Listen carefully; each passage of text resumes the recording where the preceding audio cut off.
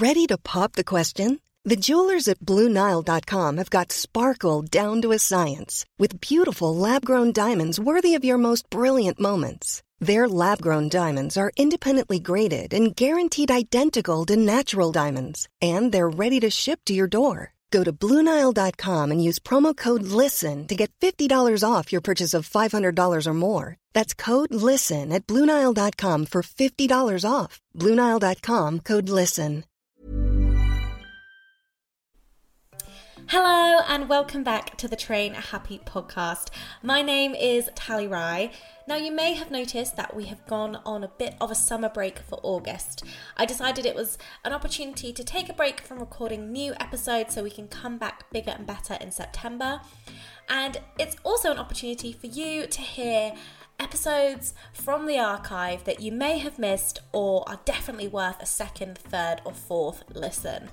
I've chosen my favourite episodes for you and ones that often come up in conversation or I'm recommending to others to listen to. Now, of course, there are so many back in the archive, so feel free to go crazy this August before we come back with new episodes. But I really hope you do enjoy it.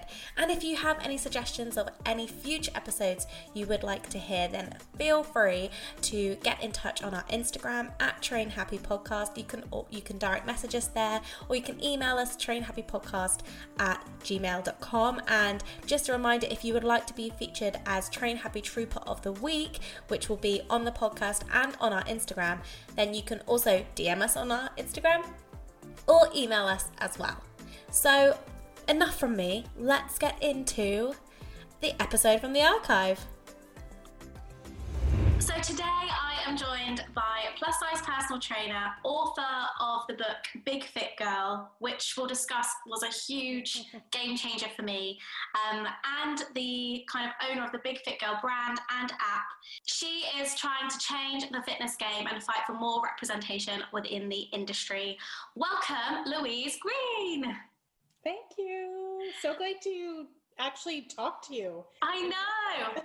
We've kind of connected a bit like through social media and things, but it's so nice to actually get to talk to you because, as I said, I'm such a huge fan of your work, and your book has been a huge, like I said, was a huge catalyst in me changing direction as a personal trainer and finding a personal trainer whose ethos I related to was so exciting.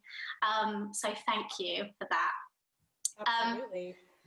How are you doing in general? We should just get the kind of lockdown chat out the way, because as we're recording, we are all in the midst of this pandemic. So how are you doing? I'm doing pretty good. Things were really a little bit disappointing because I had some really promising projects on the go that required travel, so everything was canceled.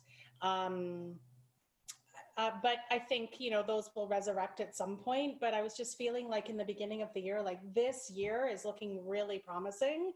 And then, just another testament to we can't control things outside of ourselves. So you just have to roll with it. But as we were talking before we started, my job is a lot of working from home and doing content from home. So my job, so to speak, really hasn't changed. As far as that, I feel like I'm in isolation quite often as a lone entrepreneur. So that's fairly normal. But like I said, we're starting to lift some of the really strict restrictions here in Canada. And that feels really exciting and promising. So I'm feeling really optimistic. Have you been allowed to go out for like daily exercise and things like that, or has it been strictly stay at home? It's kind of been a bit of a blurred line. They say, yeah, go out to do your exercise, but you're not supposed to socialize, or there can't be any gatherings, and so what's happening here is that lots of people are going outside, and then it's creating this, okay, well, I think people are misunderstanding what it actually means, because I'm seeing large groups and, a lot of people out and about. So I've mostly stayed home and done my workouts. Me too, actually. I've just kind of felt like I have I'm fortunate to have a bit of equipment at home, a few things, and being trainers, you kind of know what you need, your body needs, so you can kind of like figure out for yourself. So I've done the same actually. So I wanted to start at the beginning, so to speak, because I know that you came to be a personal trainer a bit further on, like you had a previous career and you didn't just start personal training. So I would love for you to tell people your story and how you discovered a love for fitness. Well, my relationship with fitness, like many people, was very punitive for many years, and it solely was a tool to manipulate my body. I did not understand why anyone would get sweaty otherwise. Like, why would you? So it was always about, if I sweat more, I can eat more. If I, then I can create more deficit and all of that stuff. So that's really what the primary focus was. And in one of those attempts to, go on my weight loss journey, yet again, I thought I would become a runner, because I would look at my running magazines and they would be skinny women, almost like sinewy. And I'd be like, yes, if I run, I'm going to be skinny. So that's my ticket. And I joined this run clinic here in Vancouver. And on the first night, petrified, absolutely terrified that I was this imposter. Everybody else was a real runner. I was like this person that everyone thought had lost, was at the wrong place. We went into the clinic and this woman stood up before us and introduced herself as our run leader. And I was so surprised to see that she had a plus size body. And this was in probably 2005. So there was no Instagram, Facebook barely existed. Media magazines was really all there was at that time, where I could see inspiration for fitness. Isn't that weird to think about? Like, there was no social media. And they never, ever showed any size diversity in fitness magazines. So it was strictly extremely thin women. And so literally, this was the first woman that I had seen proclaiming to be a fitness leader and an athlete in a plus size body. And I was so taken back by her. And I trained with her for 12 weeks, and she profoundly changed my life, because she was the first person that never even mentioned body size. It wasn't like when we came back and did our run, guess how many calories you just burned, or, if you run further, you can get leaner. There was never any talk about bikini season coming, or, no motivation by like changing your body size. It was all about digging deep as an athlete. And she didn't even acknowledge my body size. It just wasn't even part of the factor. It was just, you're an athlete, let's do this. And I had never experienced that in fitness. I had never seen it. I'd never experienced it. And I just kind of, like, this light went on, like, can I actually do this and it not be about trying to lose weight? Like, this woman is plus size and she's not trying to lose weight. Actually, not only was she the first woman that I'd seen in fitness leadership and as an athlete, she was the first larger woman I had seen or met that wasn't trying to lose weight. Like, it wasn't part of her syntax. She just wasn't part of her. And I still think that's really rare. I still think, that it feels different and unusual to find. Like, I still think it's particularly in the context of fitness. It's very unusual to find a woman that is, like, very comfortable and happy with her body. Like, and that's not even a size thing. That is that's a feminist issue. And that's very sad to me. Like, that is one of the world's biggest tragedies, as far as I'm concerned. So when I trained with this woman, like I said, it profoundly changed everything. I was like, this, I can actually just be an athlete. I can actually run the distance. I can do the things. And I didn't lose weight. My body is one of those bodies that I fought for years. I would do the commercial weight loss programs, and I would be like white knuckling it all week, hungry. And I would get on the scale and they'd be like, yay, you've lost 0.1 of a pound or something like that. And I'd be like, I can't do this for 0.1 of a pound. I can't. And I just have a certain body type that's heavy and it's thick. And I always thought that I had control over that I could somehow become this sinewy person on the front of a running magazine, when in fact my genetics will never allow that. It never will.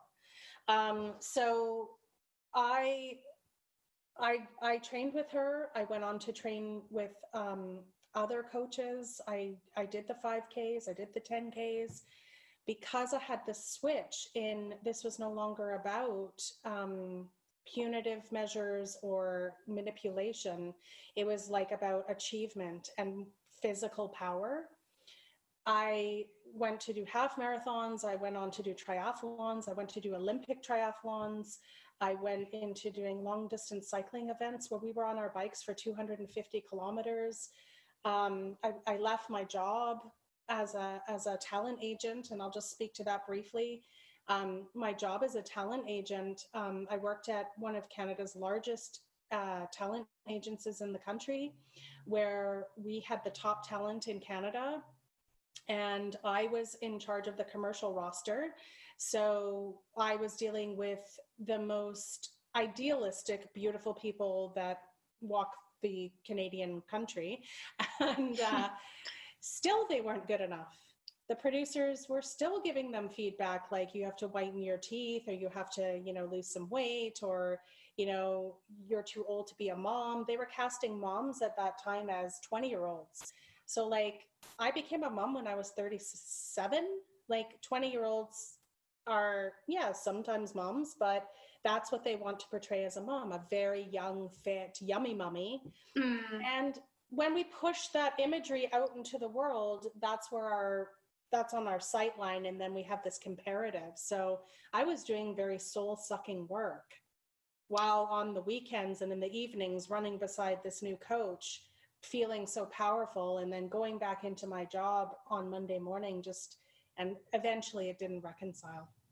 Yeah, was it a case of feeling empowered and then going to work and just feeling like, oh, I stepped outside that bubble a little bit, and like, this is the reality? And it's tough. I think just on social media, in a sense, I feel like I've created a really nice bubble on social media of people like yourself who share a similar message and approach, and then you kind of step outside that bubble and you're like, in the last 24 hours, we've had one of the biggest the number one trending topic on Twitter was Adele posting a picture of herself for her birthday and losing weight, and that became the main topic of conversation. And it's so interesting that like within whether it's like your run club or with the people you spend time with, like you're like, oh, actually the rest of the world still holds on to this narrative, still is in that kind of place.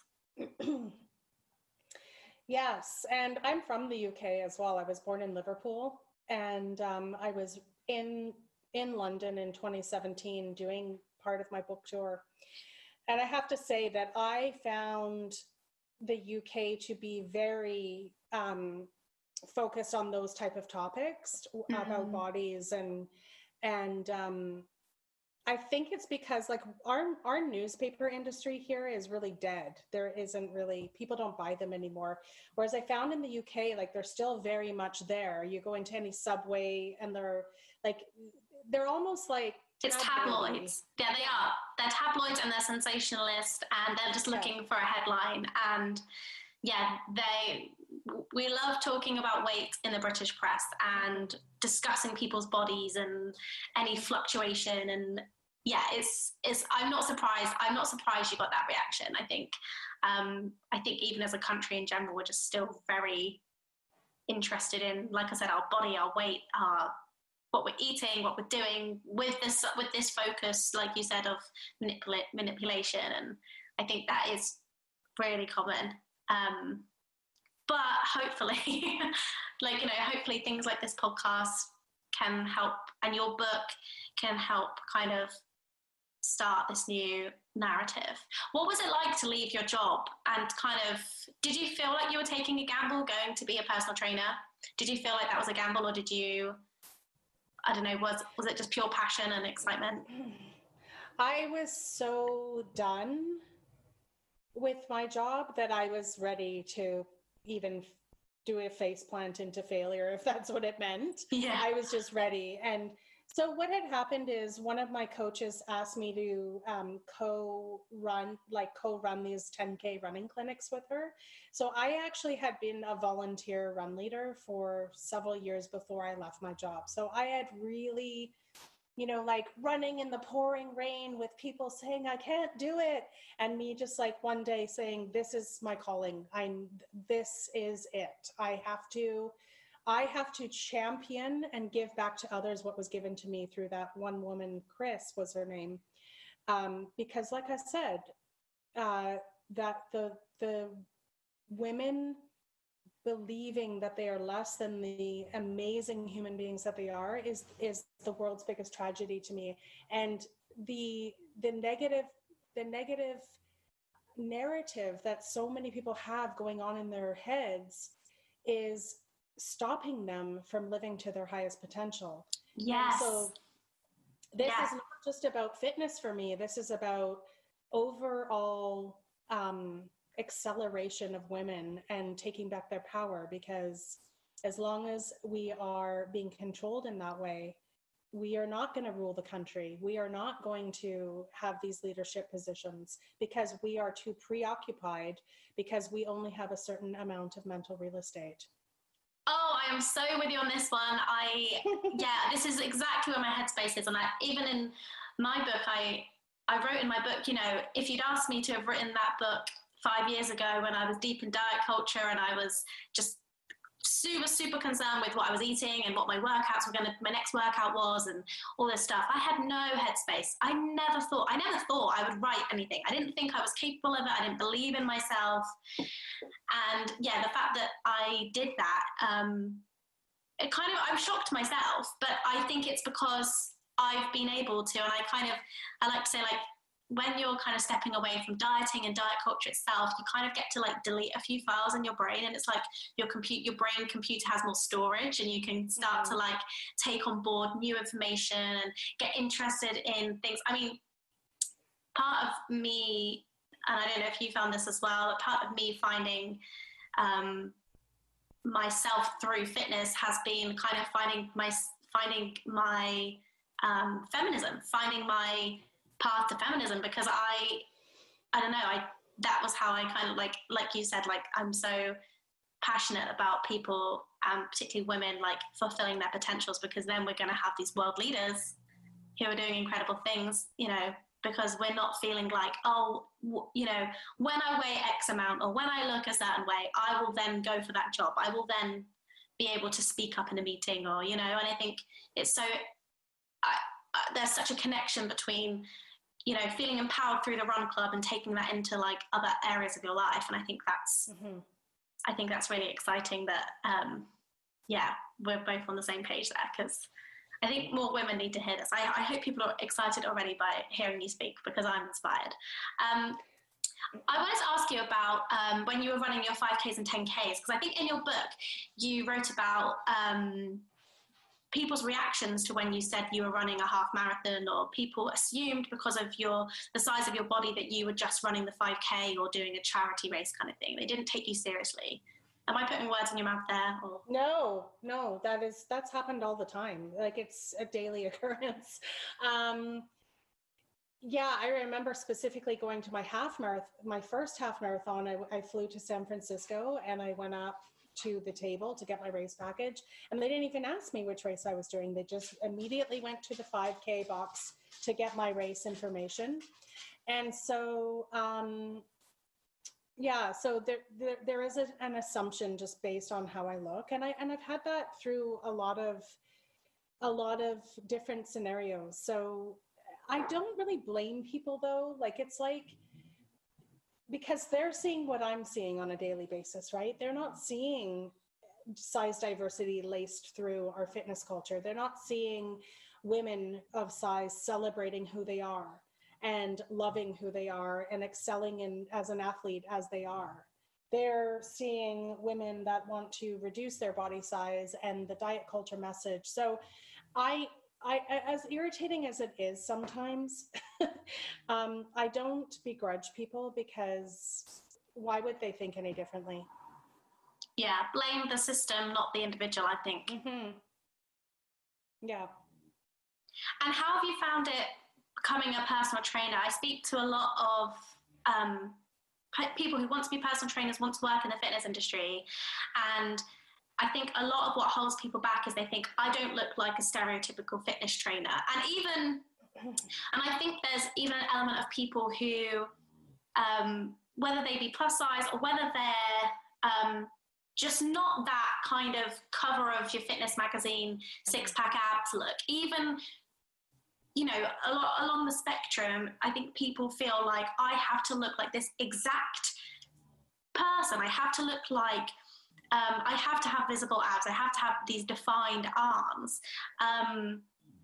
you know, because people aren't seeing size diversity. They're not seeing, you know, different people doing different activities. And I think,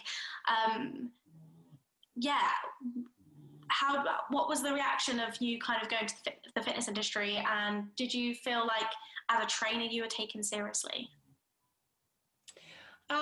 Well, one of the things is that as soon as I was certified, I started my own business. So I didn't have to go into gyms and apply for jobs. I think that would be really difficult as somebody that looks like me.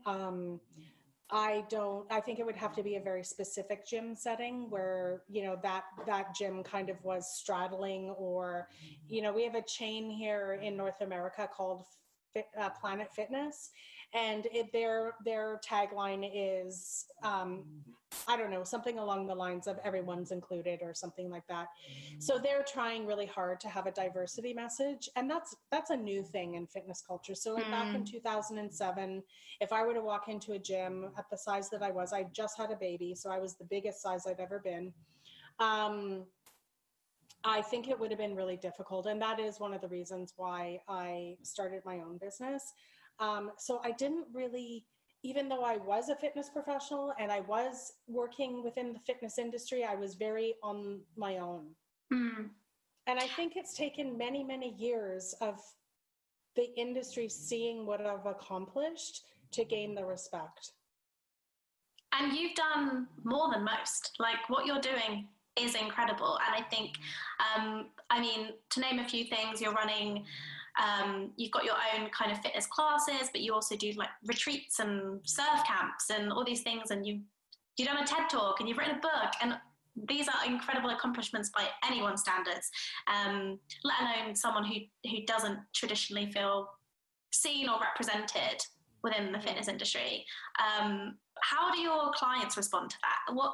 What's the feedback you get from people who come to your classes or go to a retreat? Is it just is it a sense of relief, or just finding people that just relate to them?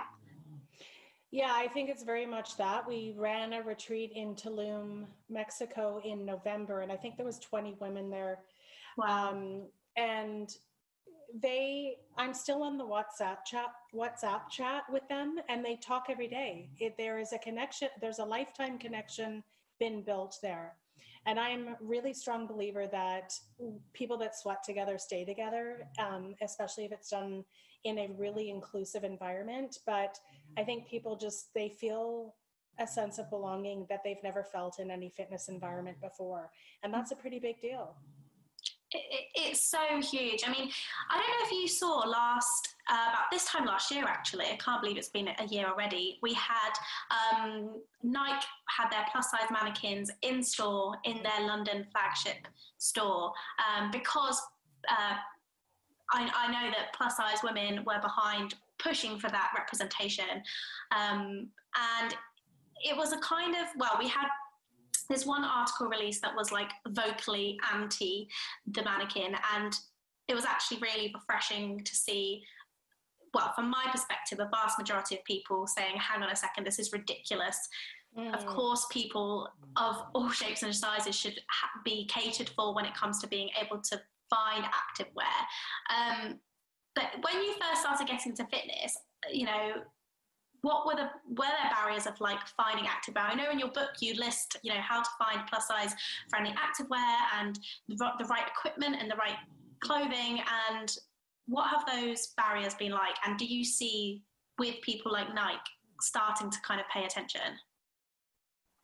I definitely see that there's changing times. Like I said, I started in 2007. And so I would say that the real shift here has probably happened in the last 5 years, where, you know, I have a resource list of 50 retailers that have plus size activewear that are really nice. They're not like, you know, the oversized cotton tents that everyone, or the man's t-shirt or whatever. These are like nice designed activewear for plus size women. And so that aspect of it has really come a long way. I also see brands coming to the table where you're seeing more size inclusion in just general brands around fitness and health. Also, just the opportunities that I've been able to have as a fitness professional, it took a very long time to get a book deal because many of the publishers were like, fat people don't want to exercise. There's just not a market. That's literally what they were saying to me, 30 different publishers. And so for 2 years, I tried to get a book deal. And then it happened. And then the second book that I'm writing now, it just came to my inbox. It just landed in and they said, can you write this book?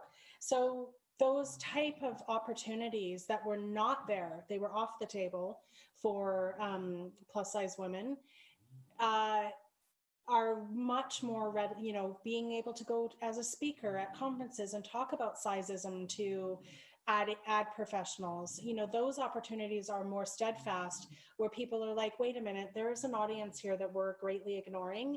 And not only should we morally support this audience, but we're missing a massive financial opportunity if we don't. Yeah, I don't get it. I don't get why it's just not, of course, like by reducing your size range, you're reducing the amount of people you can reach, you're limiting your brand visibility. And I think some of that is kind of, I think sadly it's, fat phobia. I think it's people that, thinking we don't want to, I think in the past it's been snobbery of like, we don't want to be associated with certain things. I know the way fashion houses talk about plus size clothing collections, and they think thin is aspirational and all this crap, to be honest. But I mean, one of my favorite brands, I don't know if you're aware of it, they're called Girlfriend Collective or Girlfriend, and they do like the best size range. They are the most diverse on social media. They don't talk about it, they just do it. And the best thing is it's all environmentally friendly. So it's kind of like you've got this win-win-win. They're this huge, cool fashion brand. Everything's really cute and, like lovely colors and, cool designs. And they're just doing it. And they're not making a song and dance about it. They're just showing different people in different bodies of like, it's not just different shapes and sizes, it's ages and abilities and all these things that we need representation for. Because like you said, I think the fitness industry is only better off if more people want to participate in it. 100%. But there's a lack, where I really see a lack in opening up that door is it comes from the top in the education system of how personal trainers are educated. So we're not talking about health at every size. We're not talking about size inclusivity. We're not talking about body positivity. We're not talking about any of the things that are progressively driving a feminist movement right now in the education system for personal trainers. And yeah, I am totally with you on that one. It's a personal mission of mine to kind of change that in the UK. I have plans for this. Maybe we can collaborate, make it international. Because I think you're so right. It does start with the education, and I think there are still many personal trainers, because I see these people I work with. I work in a studio with other freelance trainers, and I get to hear the conversations, and it's kind of like being a fly on the wall. I think it keeps, in some ways it's good for me, because it keeps me aware of actually what's going on in the industry.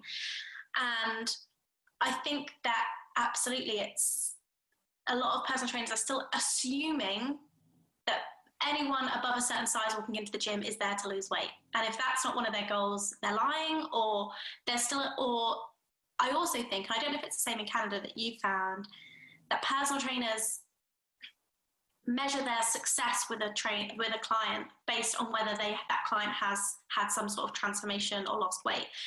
And their body couldn't have, with my clients, I'm not bothered if their bodies change or not. I'm interested in, like you said, making them run faster, run further. Can they do a press up?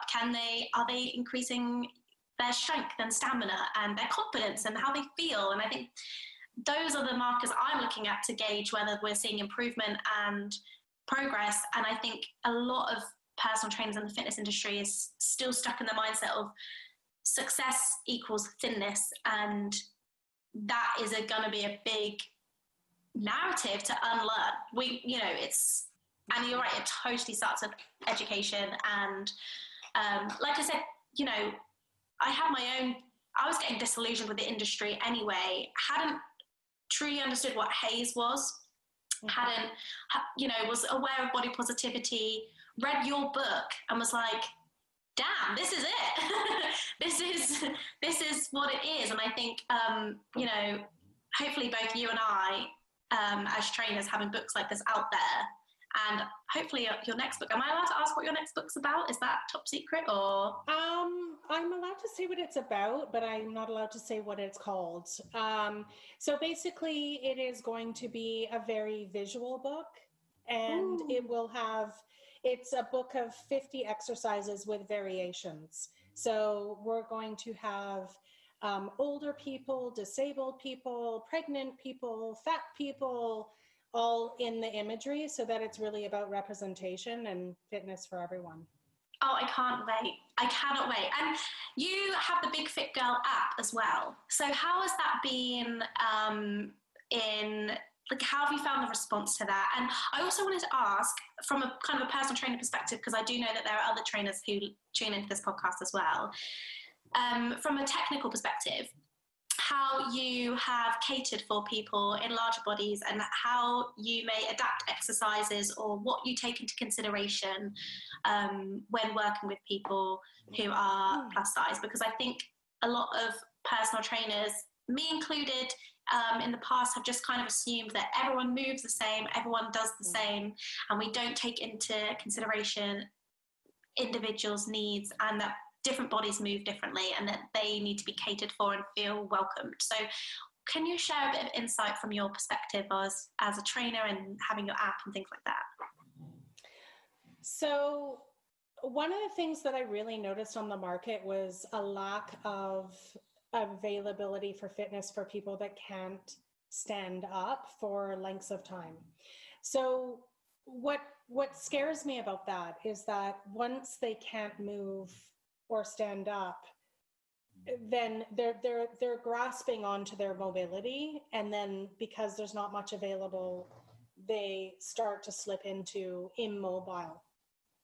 And so I was dealing with people that were saying, I want to do your workouts, but I can't stand for more than 10 minutes for whatever reason. So one of the ways that we have adapted fitness in the app is there is a whole chair section, and then there's a chair assisted section, so that they can graduate from the chair to then maybe, standing up and holding a chair for balance and stability. And then they go into a beginner section, and then they can go into a more advanced section. So it's really taking from people that can't stand up all the way to higher intensity workouts.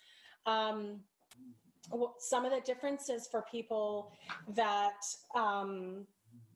have mobility issues or larger bodies is just spatial differences, right? So when we're saying, okay, we're going to do a forward fold and, we're going to like stretch our hamstring by putting our heel out and bending over. Well, if you have a lot of weight in the front, that's just not going to work for you. Or you're really bending over with a lot of weight in the front. Now you're straining on the back. So it's really about trying to find ways in which we can understand how the spatial differences work without, calling someone out in the middle of the room. Because, when I talk about spatial differences, I say it with no attachment whatsoever, right? But for somebody that's new, that's coming in, they'd be mortified that that we're talking about their stomach or whatever, weight between the legs or whatever. So the other thing that I do, I actually don't really teach people in person anymore. It's all online. But when I did teach fitness in person, really understanding the level of fear and intimidation that people experience. So for example, I ran outdoor boot camps for 10 years for plus size women. And I've had people tell me that they circled the block and they couldn't get out of their car. They saw us, they couldn't do it. I've had people say that they started to have a panic attack, they had to leave. Like, these are true stories. And a lot of people that I've worked with have something that I call fitness trauma. And it's based around the consistent not being accepted or included or being made fun of. So this can date back to elementary school, where people were bullied or they were pushed way too hard by a physical education coach when they just aren't that kid, like the kid that's just not athletic. They were forced to wear gym strips that didn't fit them. They were spilling out of them. Everyone was laughing at them. They were last in the morning mile every day and everyone would laugh. Those types of things have become very traumatizing to them. And so we have to not look at an individual's experience through our own gaze. We have to understand that they may be having a very, very terrifying, traumatic experience, even just entering a gym. Yes, and I think that piece is missing for a lot of trainers, because particularly if you're in a smaller body, like myself, that carries a ton of privilege, and we have not had those same experiences. And yeah, I think we need better education on that as trainers. I think to have a greater understanding of what that can feel like. So I'm really glad you kind of spoke about that, because yeah, like I said, I think for personal training, I think there's not many resources I've found for personal trainers who want to have these conversations and who want to make people feel more welcome in the gym, but can't properly understand what the physical or mental barriers might be to participating and being there. In your fitness utopia, what do you envision for the kind of future of the fitness industry? What do you feel passionately about that you want to see in terms of enough representation? What's your vision? What's your ultimate goal? I think my ultimate goal is, I'm really passionate about the representation in the media message. So I would love to work with brands to help cultivate a more inclusive visual landscape, because it then opens up the invitation. So when people can't see themselves, there's the saying, you cannot be what you cannot see. And if you can't see yourself, you're likely going to approach something with a lot of fear, because there's the fear of the unknown, like I did when I joined the Run Clinic. Was I going to be able to run? I don't know, because I've never seen it done. Right? Yeah. So if we could, it's not just about, oh, wouldn't it be nice to see size diversity? I don't think gyms and fitness professionals understand the high level impact that representation would do for not only the health of your country, but for the health of their business? Well, we have a campaign in the UK called This Girl Can. I'm not sure if you've seen it, and it's awesome. And, you know, their whole messages, and I got to work with them earlier this year, which was very exciting for me because I think they're doing this well. I think they are showing people of all ages, and the particular campaign they did in January was about showing barriers to exercise, whether it was a new mum, it was whether you're having your period, and, you know, whether you're I think we had like a mother and daughter in the particular campaign. You had an older mum and a daughter probably similar age to me, maybe in their 20s, 30s, getting their mum moving as well. So we had all ages and sizes and backgrounds seen. And I don't want to get this wrong. And I know I've written about it in my own book. It was over 1 million people. 3 million. I just didn't want to get it wrong. I didn't want to get it wrong. 3 million people were got active after, particularly women. They kind of got more people moving, which is awesome. And I think it's only testament to what's achievable. And actually at the event in January now, I mean, can't believe that was in January. I was on a panel and we were discussing this with, you know, media and journalists and, you know, influential people. And I think it felt like the consensus in the room was that, yes, we need to see more to be more, and we need to have this representation. So there are steps being taken with that campaign, but it's like we need to get that on a commercial scale. You know, I think that's where the gap is. It's a case of we've got it in this because I think this is a government funded campaign, and we need that on a commercial scale. I get so frustrated as well when the argument of, you know, when it came to this Nike mannequin situation, the kind of argument was like, well, you know, generally, well, we want, you know, if people are plus size, then they should be working out more, they should be doing X, Y, Z, but they're not allowed clothes to wear, they're not allowed these things, they're not allowed safe spaces. And I think it just undermines that kind of argument of like, you know, oh, you know, people should be doing things to look, you know, benefit their health and X, Y, Z and lose weight, and yet you're gatekeeping fitness. Because I essentially think that's what it is. I think thin people are gatekeeping fitness for a ton of people that could really enjoy it and benefit from it and find it.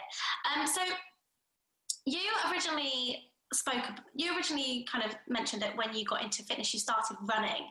And I'm really curious. So my Train Happy ethos and the Train Happy podcast, we're all about intuitive fitness, listening to your body and finding the workout that suits you, and not necessarily doing what you think you should do because, you know, this is the best for results, and results usually mean, you know, body manipulation in some sense, but actually deciding what brings you the most joy and therefore you want to do it consistently. So you kind of mentioned briefly before we started recording that you're not doing as much running anymore. So I just wondered what kind of stuff you're enjoying at the moment, and what activities and exercise kind of bring you joy and make you feel good.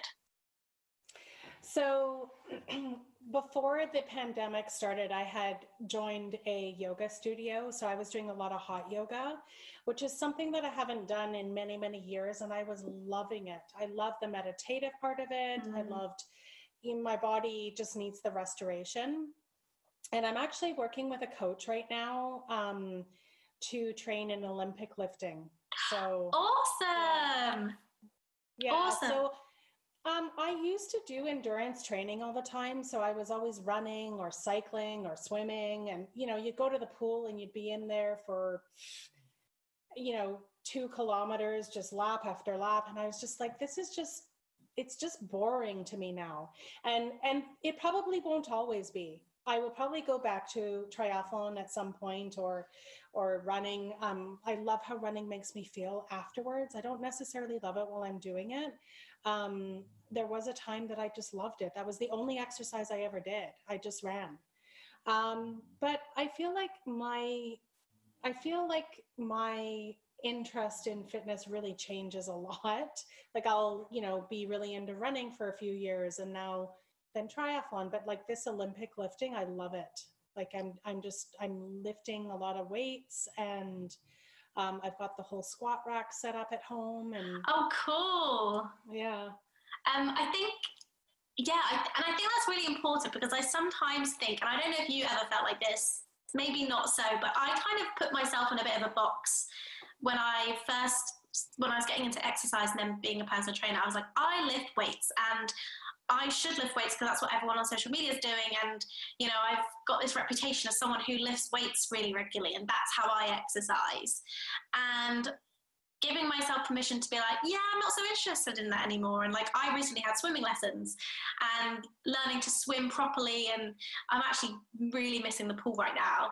And letting myself do things like Pilates, something which I had, in my diet culture brain had said, Pilates isn't a real workout because you're not sweating, you're not burning enough calories, like it's not the real thing. And actually, I love it. And all these things that I kind of dismissed as like not being the most effective, and I had a bit of snobbery about it.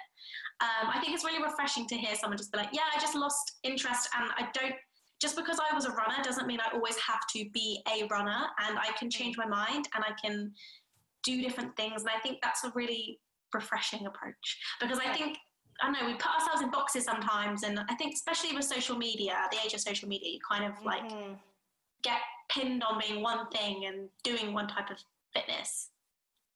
Well, when I think it's a lifelong relationship, it's gonna, for me anyway, it's gonna ebb and flow with different things. I love swimming too, but it's not something I want to do 4 times a week like I was. Yeah. Right? Where I'm in there and also just like, it's exhausting. I thought I was with you too. Like, I thought things like hot yoga and swimming was just like light exercise, and didn't really take it seriously. But then I started swimming and I was like, those are the nights you go to bed and you don't even remember going to bed. You're so tired. You're just like drool, sleeping, like I'm so tired. It's very effective exercise. Yeah, it is. And for me, swimming has been a bit of meditative, similarly as yoga has been for you. That kind of ability to not be on my phone, not have anyone talk to me, not talk to anyone, kind of have that bit of solitude and just have to work. For me, the thing is the breath. I was just getting on top of that, and then we went into lockdown. So hopefully I will remember all this stuff when we go back. But getting that connection with the breath and feeling just connected to myself and my body was really lovely. I just really, I didn't have that before. I think, and you find that in different ways, and it's been fun. How have you found Olympic lifting? What's it been like in terms of, have you found it empowering? Do you find that kind of, I think when we talk about weights, we talk a lot about empowering movement. Have you found it to be empowering?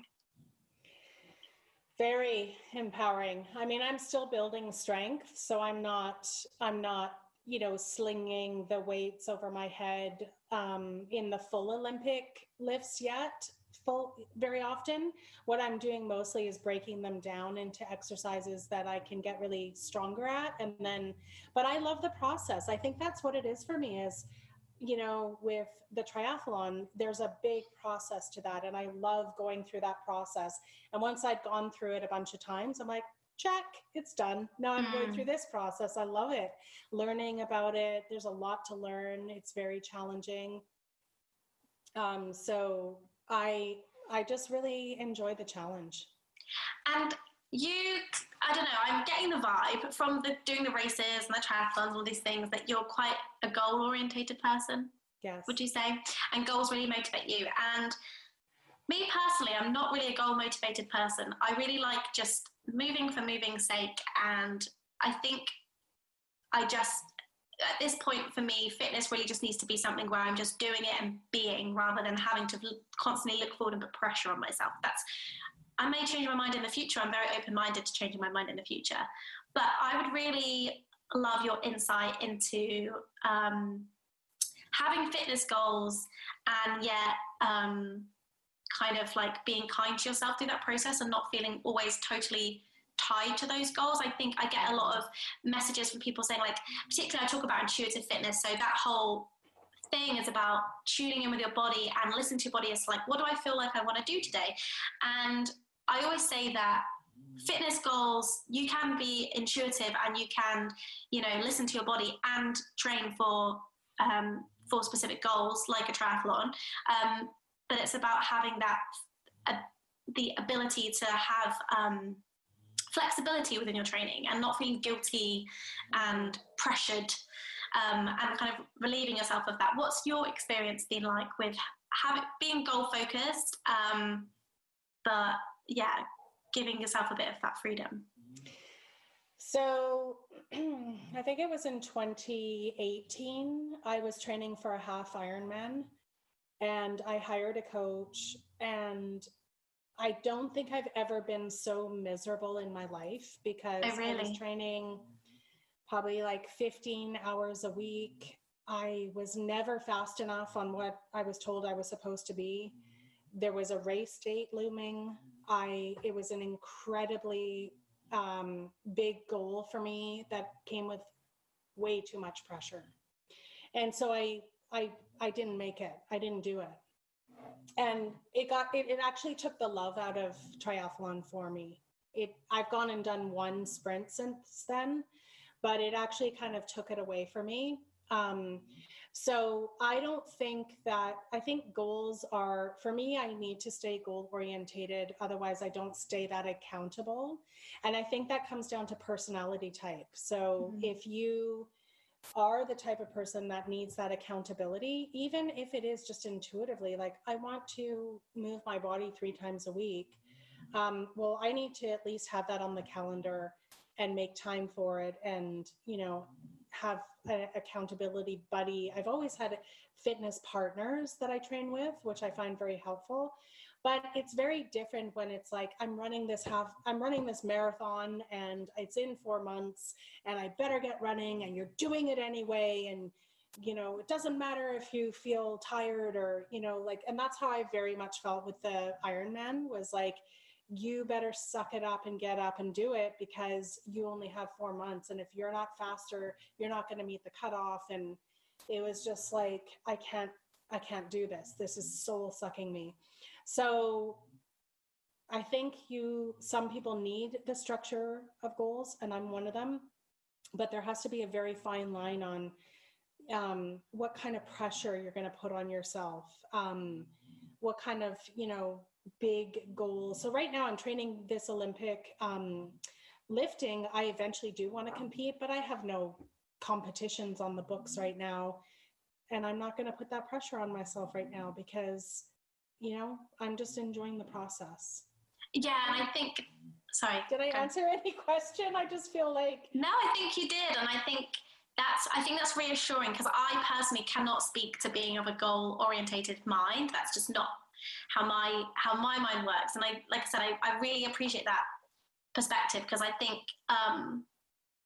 the misconception is people like, goals. I think people also think that goals are only for people who are like trying to lose weight or trying to diet, and that having a goal might be, does that mean that I'm in that headspace? And I really think it's about the intention behind the goal as well. And it's really just evaluating, like, why do you want to, do that triathlon? Like, what do you want to do about it? And if you get immense personal achievement from it and you enjoy the process, and I don't know, you're raising money for charity, I don't know, whatever driving you, I think that's totally fine. And really, if that's important to you, then I think that's cool. And I also like your point about the scheduling, because similarly, I think there's a misconception that, like, you couldn't have anything scheduled in.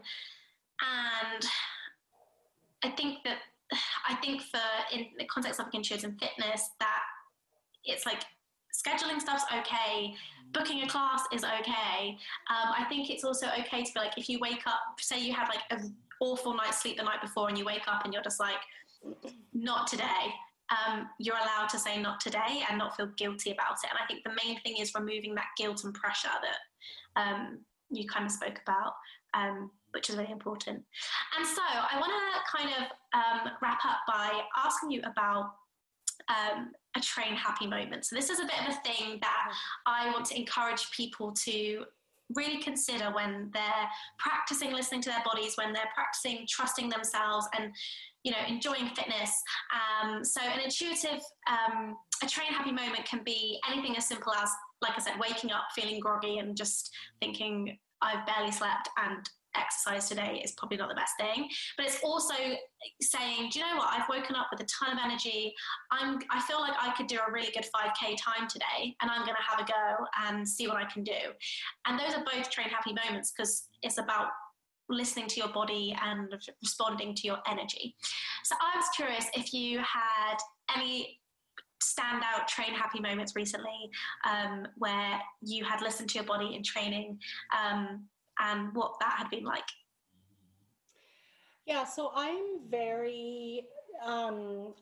48 years old. So I'm really like, before I used to just be like, go, go, go, go, go, go, go. Like, and I'd be like, I don't understand why I'm so tired. Like, I would hear myself saying that all the time. And there were like 1,000 reasons why I should be tired. Whereas now I'm like, I'm very conscious of the energy that I have, not just in fitness, but in people, in projects I work on. Like, if I'm not feeling the energy, I don't have it anymore. So I'm not, I probably have more than most, but I don't have it like I used to, or I don't force myself beyond that.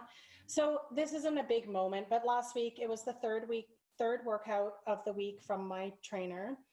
And I was feeling really tired. I had not only done the 2 previous workouts, but also I had been filming my own content. So, which for some reason I don't count as a workout, but it's like hours of filming. So when you're doing, side note, if anyone ever sees any, when a trainer has filmed loads of videos or taken pictures of holding a press up or something like that, that's the worst. That is, it's so much more taxing on the body than you realise. I completely appreciate it. Some of the most sore and tired I've been has been after doing a shoot of some description.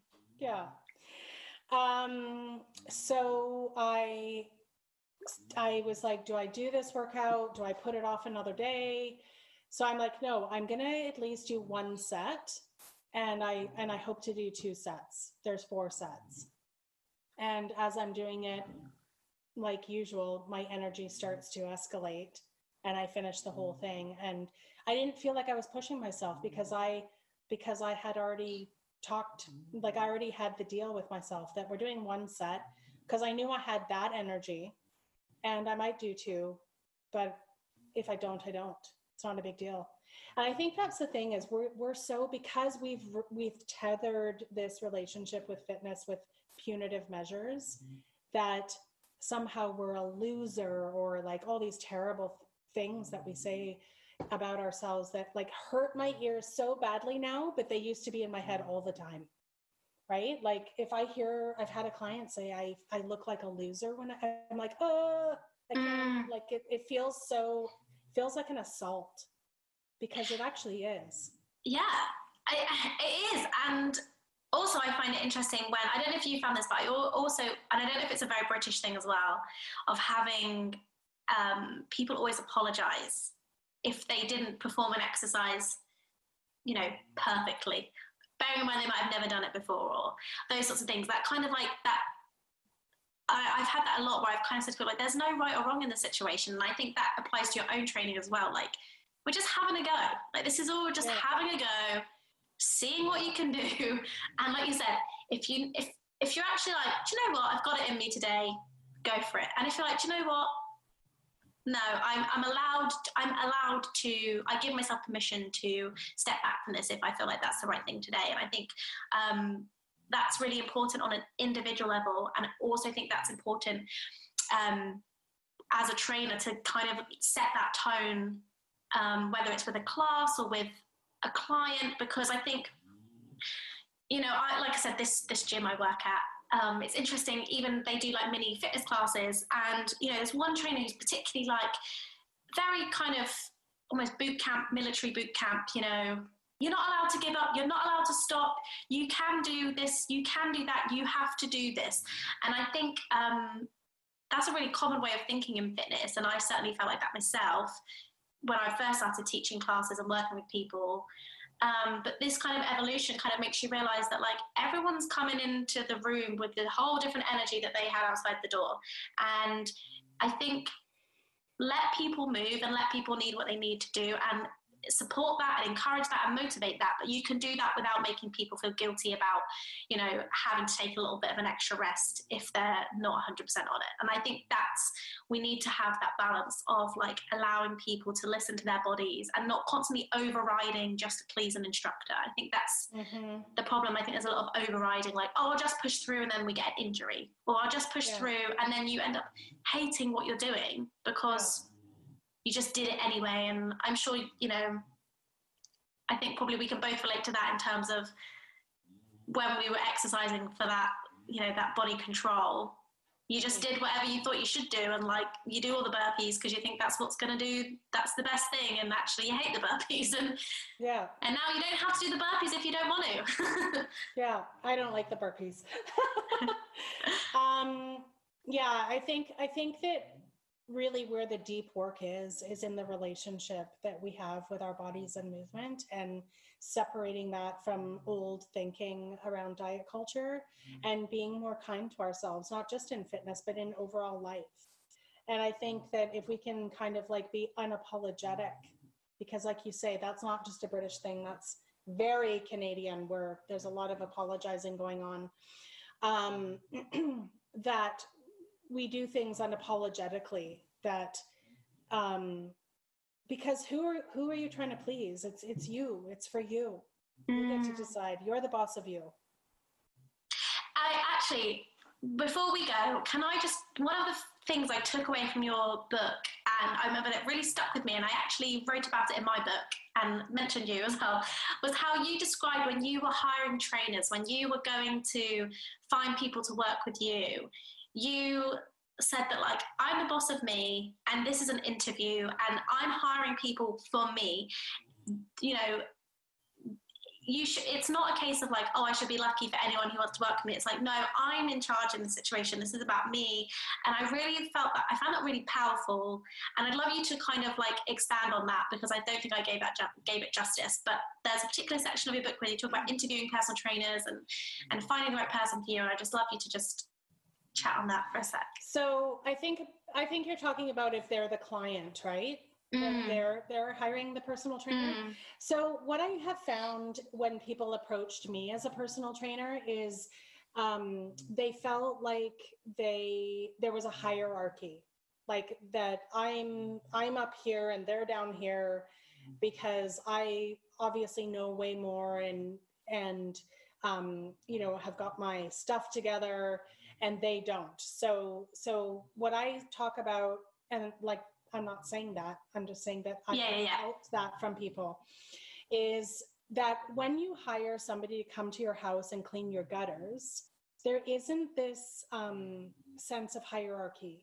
The reason that there's this sense of hierarchy between especially a larger bodied person and a trainer is because the person that is in the larger body that feels like they're unfit and unhealthy, that they're less valuable, because that's what our society is saying us. There isn't that tension between a gutter guy and a larger bodied person. So there's this tension that this person knows more. And so what I've tried to tell people to do in the book is kind of level it out, that you are the CEO of your body. You're the CEO of your life. There is no hierarchy. You're hiring that person just like you would be hiring somebody to clean the gutters, somebody to paint your bedroom. There should not be any hierarchy tone or tension, you know, self-esteem tension there. It's just a matter of fact, you're doing the hiring to get the best professional that works for you. And there is a list of questions that I tell people that they should ask. You have every right to interview a trainer to find out if they're going to work for you. And before you do that, you need to be very clear on what it is that you want from a trainer. You have to understand. And so I've asked my clients that, what do you want out of your goals or out of this experience? And sometimes I just am met with a blank stare. And they're just not feeling good about who they are or what they don't know what they want. So then I ask them to do a process of elimination. What don't you want? What don't you want in your life anymore? How do you not want to feel anymore? And often I'm met with, I'm tired of feeling sick and tired. I'm tired of feeling unhappy. I'm tired of feeling, so we can really start to unearth what they do want and then start to create a interview from that. I know that sounds like a bit of a process, but I'm telling you, like I was met with my coach, Chris, it was a life-changing experience. So I urge people to really put the work into finding that right fitness professional, because when you do, it's a game changer. Yeah, I'm so glad we touched on that, because I think it's so true. Louise, this has been an absolute pleasure. I feel like you've given so much insight, and I think people are going to take so much from this conversation. I can't wait for everyone to listen. I'm going to show your book on screen. So for those watching, we have Louise Green, Big Fit Girl. I'll plug you, don't worry. This is an awesome book, and I think a brilliant resource. And like I said, I'll be honest, I read this probably like 2 or 3 years ago, and I haven't read it since, and I'm still, in our interview today, I'm still remembering a lot of things I read because it really stuck with me. So I highly recommend everyone go check that out. And then where can everyone else find you, your work, your app? I think a lot of what I'm doing is on Instagram. So my Instagram account is louisegreen_bigfitgirl. And I also just launched a new website, bigfitgirl.com, which has information about the app and the membership that we run there. Awesome. And I hope we get to connect in real life eventually. It would be really awesome to me, and I'm really grateful for your work. So thank you so much for joining me today. Thank you. And I'm grateful for your work as well. I think the UK needs you. I think we just need to unite and just, like I said, go international. And it's exciting because I feel like, this is getting a positive response, this approach from trainers and from people listening. I mean, we have listeners, so there we go. So I think people, I think the community is only going to keep growing, and I think people are only going to keep demanding a new narrative in fitness and more representation. So I agree. Yeah. So, yes, if you did enjoy this episode, please use the hashtag #TrainHappyPodcast and tag @TrainHappyPodcast. And we'll see you in the next one. Thank you so much. Goodbye.